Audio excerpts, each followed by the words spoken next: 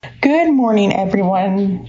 Today's scripture reading comes from Matthew chapter 6, 19, verses 21. And it says, "Do not store up for yourselves treasures on earth where moth and rust consume and where thieves break in and steal, but store up for yourselves treasure in heaven where neither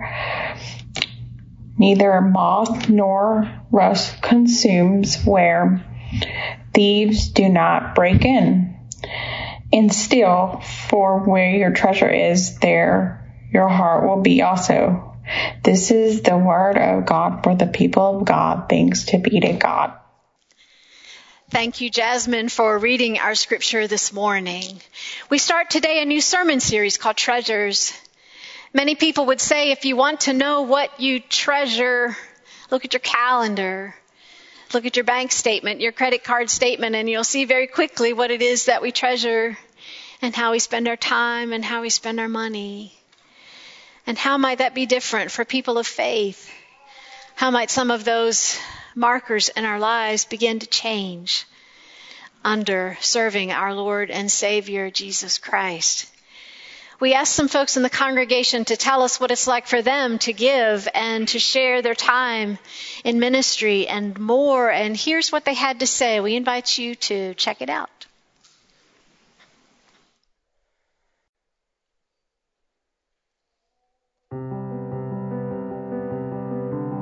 We volunteer to share our gifts and talents so that we can be a blessing to others and a vessel of God. I volunteer because my Heavenly Father loves me and showed me what it means to be a good steward.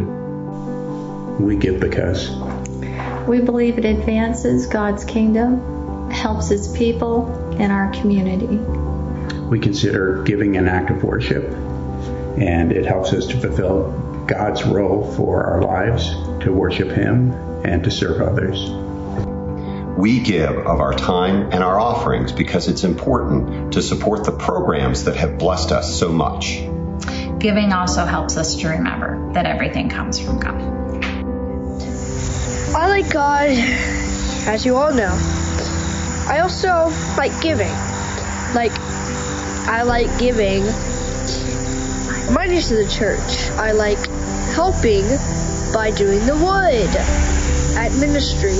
We give because we know giving helps Ebenezer, our local church, actively be the church by helping others. Through giving, we can contribute to the care of our church and the communities around us. I serve because I love the Lord so much. The Lord has been extremely good to me, and I want to pay Him back for everything He has done to me. God has blessed me time and time and time again, and it's just what I do. I volunteer at Ebenezer because there's so many opportunities here. And usually you get to meet new people, make other people feel welcome at the church, and it's fun. We're told to love God and to love our neighbours. I believe one of the best ways of doing that is to use our time, talents and treasure to support the church and its ministries. And we give because as we are blessed, we want to bless others with our gifts, through our gifts, and we can't afford not to. I will be honest, serving and tithing does not come naturally to me. I'm quite selfish, but after being at Ebenezer for years, it feels very comfortable and rewarding. I serve to let folks know that Christ will provide the strength to get you through your storm and to teach you how to dance in the rain, and that hope, joy, and healing is on the horizon. Giving is part of my faith in Jesus Christ. God owns everything in all creation, and we are commanded by God to give of our time, energy, and resources. I want to give of my time, energy, and resources to show my faith in God and my gratitude and love for all that is His.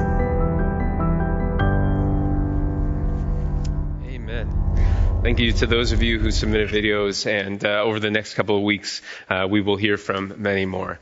Will you pray with me? Holy and living God, we give you thanks for this day. We give you thanks for waking us up this morning and bringing us here, where we can assemble as your body, a body of Christ, to be led, to be to find a solid space in order for us to dig in and to ground ourselves, to know that you are here in this place and that you are on the move, in, with, and through our lives and in, with, and through our hearts. So God, we ask for your Spirit to continue to dwell upon us, and may the words of my mouth and the meditations of all of our hearts together be pleasing and acceptable in your sight. God, you are our rock and our Redeemer. And all of God's people said, amen. Amen. When I was 15 years old, I was a freshman in high school, and I longed for the day when I did not have to ride the bus anymore to high school. Are any of you with me so far? You dreaded that, right? So I really just wanted to drive to high school because all of my friends were doing it, and it was the cool thing to do. And so for months I had scoured the bulletin boards at the grocery store when there were bulletin boards at the grocery store, and every car and every truck that we had gone past, I just wanted to stop.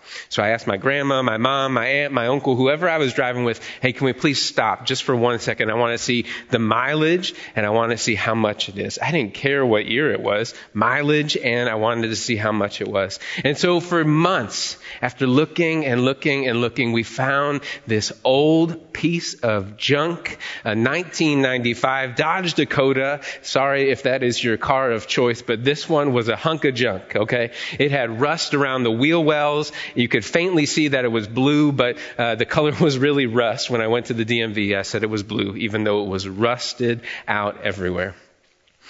And so I saved up months and months and months of working extra shifts on the farm, working extra shifts in the restaurant, driving around and taking people in a golf cart around the farm, asking for tips. Hey, come on, I'm just a poor little 15-year-old. Anyways, I kept going around to people at church and pestering them pretty much. Hey, can I shovel your driveway? Hey, can I mow your lawn? Doing whatever it took just so I could get another penny, another dollar, another $5 bill. And finally, it came. The day came when I was able to go to those folks and buy that rusted hunk of junk, that 1995 Dodge Dakota. And after money had exchanged hands and we went to the BMV and the title was now in my name, it felt amazing to get the keys. The only problem was that I wasn't old enough to drive. And I didn't have my license. I didn't even have my learner's permit. That was horrible, right? But I wanted to have this truck as a precaution and as an investment, so that way when I did get my license, that way when I did get my learner's permit, I could finally have this beautiful ride to drive. And so there the truck sat at my uncle's house for a year, and he lived right next door to us. And so on the regular, I would go out and I would put the key into the ignition and I would start the truck, start the engine, and I would rev it a lot. Okay, vroom, vroom, yeah, rev it a lot. I would turn up the radio as loud as possible. I would roll down the windows. No electric. It was a 95, right? I would roll down the windows. And I would even, don't tell anybody, I would put the car into drive a couple of inches forward, put the car in reverse, drive a couple inches backward. But then the day finally came that I had my license in my wallet, my insurance card in my glove box. And so the truck and I had a pretty good relationship now. Because for months I had done that. Drive a couple inches forward, drive a couple inches back, rev the engine, blast the radio, roll down the wheels. We had a pretty good relationship. And so before I could set out on whatever adventure lies ahead, it was at my uncle's house, like I told you, and he said, go ahead and pull it up to the garage. And so I did. I put the key into the ignition. It started right up. I put it into drive. It kept going. We went now for more than a couple of inches. And as I drove that 500 feet from where the truck was parked to his garage, I started to tap on the brakes a little bit. And guess what? Nothing happened. The brakes went right to the floor, and so he threw down a concrete block or a concrete brick in order for it to finally stop. And then when it finally did stop, I put it into drive. And as we came to find out after a couple of minutes of searching and scouring that the brake lines had rusted out, the wheels were not only cracked, but they were also rotted. The gas tank started leaking. The hoses and the gaskets had even dried out. Listen, I had made this thing beautiful. I had used about 10 cans of spray paint to turn it not from rust but to blue. I had even redone some of that rust around the wheel wells and put some new metal and some new fabrication in it. This truck looked beautiful, but I couldn't drive it anywhere because it was all rusted. It was a rusted piece of junk. I had become so focused on driving the truck that I neglected the rest of the vehicle. I was only concerned with what it was going to look like, and you know what? I was also concerned with how I was going to look in it, right? I had forgotten about the rest of the vehicle, underneath the hood, and what was going on under the car. The same is true for the gospel lesson for this morning, because here in Matthew's Gospel, chapter 6, we find Jesus in the middle of giving his Sermon on the Mount. And in this Sermon on the Mount, he condemns what we would see as good things, right? Giving to the needy and praying, and the list continues and goes on and on. But Jesus isn't so much condemning those things. He's not condemning praying and giving to the needy, but he's condemning the superficiality of how we can often give those things. For Jesus, it's a matter of the heart. In the ways that we commit ourselves to God, we need to be more genuine. And Jesus calls us to be more genuine in how we commit ourselves to God. You've heard it said before, as Pastor Emily lifted up this morning, that you could get a good and solid look at a person and an understanding of what they truly treasure if you look at their checkbooks, which are kind of outdated, so bank statements, and their calendar. Because that's where they devote their time and their talent and their treasure. Calendars and bank statements tend to reveal how we spend our time and our money, where our priorities are. And the scripture passage for this morning, Jesus reveals in saying, where your treasure is, there your heart will be also. Can we say that this morning? Where your treasure is, there your will be also. But come on, Jesus. Shouldn't we just put a little nest egg away for a rainy day? Doesn't make sense, does it? Isn't it good to save? Especially money? Isn't that how we practice being a good steward? Listen, Jesus, we know that life has unexpected things happen. We need to be prepared for those things. But Jesus isn't so much condemning the practice of saving as Jesus is condemning the practice of investing. Where we invest, what we invest, how we invest. From the accounts of all of the Old Testament and even the Hebrew Bible, kings and their countries were defined and often praised by how much wealth they had, how much land they had for storing up great earthly treasures. And even the book of Proverbs commends prudent practices that bring about great wealth. However, here in Matthew's Gospel, Jesus says something different. He gives this distinction between earthly possessions and earthly treasures and heavenly possessions and heavenly treasures. Jesus' call to store up treasures in heaven is not so much a way of giving salvation or future otherworldly rewards, but to goods associated with God's kingdom. Friends, there are two kingdoms, the earthly kingdom and the heavenly kingdom. God's kingdom, the kingdom of God, the kingdom of heaven. In the earthly kingdom, our focus is on us, right? Bigger, better, stronger. We need things nicer and even newer. But in God's kingdom, the focus is on extravagant grace, mercy, forgiveness, love, unending forgiveness. We get so caught up in spending money that we don't have, right? We get so caught up in spending money that we don't have in order to buy stuff we don't need, in order to impress people that we don't even know. Jesus is helping us to acknowledge that our priorities can be out of whack in this emphasis, especially on the goods that we treasure in life. At this point in Jesus' Sermon on the Mount as a whole, it's not about possessions, about right relationships, about financial security or power or right relationships, but in the abounding mercy and love and grace and justice of God and how we receive that and then how we share it with others. Who are we following? What are we following? Where are we devoting our time and our talent and our treasure? Where is our heart? It's not about putting your money where your mouth is, but it's about putting your heart where your treasure is. Amen? Where we become devoted to Christ in all that we say and all that we do, not just talking the talk, but walking the walk. As one of the saints of Ebenezer said in the video that we showed a moment ago, everything we have is from God, is God's. How are we being good stewards with that? All that God has blessed us with. How are we utilizing the resources that God has given us in order to make an impact in this church and in this community and in this world? All for God's kingdom. You might have heard this said before. I've never seen a hearse towing a U-Haul. Have you seen a hearse towing a U-Haul before? Other than some fabricated Facebook picture, probably, right?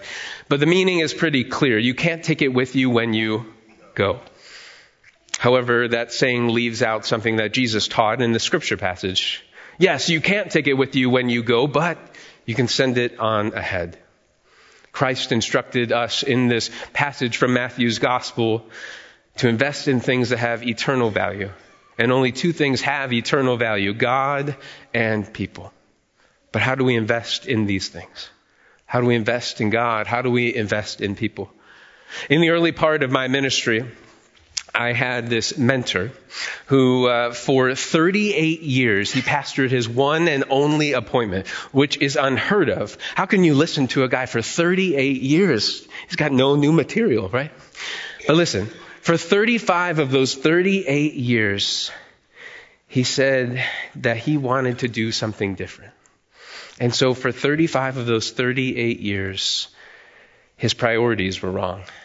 When we asked him if he could do anything differently for those 38 years, he said, my priorities were out of whack. And so for 35 of those 38 years, his priorities were this. Ready?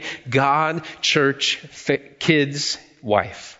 God, church, kids, wife. He said, unfortunately, the relationship with my children suffered. I have the relationship with my grandkids that I wish I had with my kids. He said, looking back, success in ministry at the expense of my family is no success at all. Convicting. Humbling. Honestly, friends, it's so easy to fall in this trap. I know I'm guilty of it. And I'm certain that no matter what profession that we might be in, at some point everybody is guilty of this. Putting success above relationships with family and friends, putting financial security and accumulating possessions ahead of following Christ and following Jesus and expanding the kingdom of God. We're called to be good stewards of our resources, our time and our talent and our treasure, because we receive everything from God. All that we have is from God. We're not to keep for ourselves, or to hide in the hole in the ground, or even invest in a 1995 Dodge Dakota piece of junk. We're called to be good stewards of everything that we have. Jesus concludes this Sermon on the Mount by saying, do not worry about your life, what you will eat or what you drink, or about your body. Look at the birds of the air. They neither sow nor they reap, but yet God cares for them. Are you not worth more than they? Jesus continues by saying, God knows everything that you need. Your food, your drink, what you need, your sustenance and substance, your clothing, your shelter. And then Jesus adds on this, but seek first the kingdom of God and his righteousness, and all of these things will be given unto you. That's not to say that you shouldn't put a little investment aside for emergencies. God's intention for you is that you give first out of abundance to God, and then everything else falls into place. My friends, your hope falls into place after you give to God. Your love falls into place after you give to God. Your hospitality and God's hospitality and the hospitality of those around you falls into place. Your gratitude, your ways of grace seeking and peace making fall into place. Your hearts and your spirits, the hearts and the spirits of one another fall into place after giving to God. So we need to hold fast to Christ. Amen? Amen. In this day, in the days to come, I want to remind you of a couple of things. It was some 300 years ago that John Wesley a pioneer for the Methodist movement, shared some wisdom and insight for biblically sounded and Christ-centered stewardship. He said, gain, save, give. Can we say that together? Gain, save, give. Gain all you can through diligent and honest work, so long as not the expense of yourself or at your neighbor's expense. Save all you can by avoiding idle expenses and unnecessary indulgences. No excessive or expensive giving or pursuits. Give all you can, caring for the needs of oneself and one family, then doing good to those in the community of faith. And then, as you have the opportunity, do good to all people. Gain, save, give. This is what it means to seek first the kingdom of God. Amen? Seek first the kingdom of God and God's righteousness, and everything will be given unto you. Don't worry about tomorrow, and let that take care of itself. Store up for yourself treasures in heaven, because the earthly treasures can be deteriorated and be eaten by rust and by moth. Where your treasure is, there your heart will be also. Amen?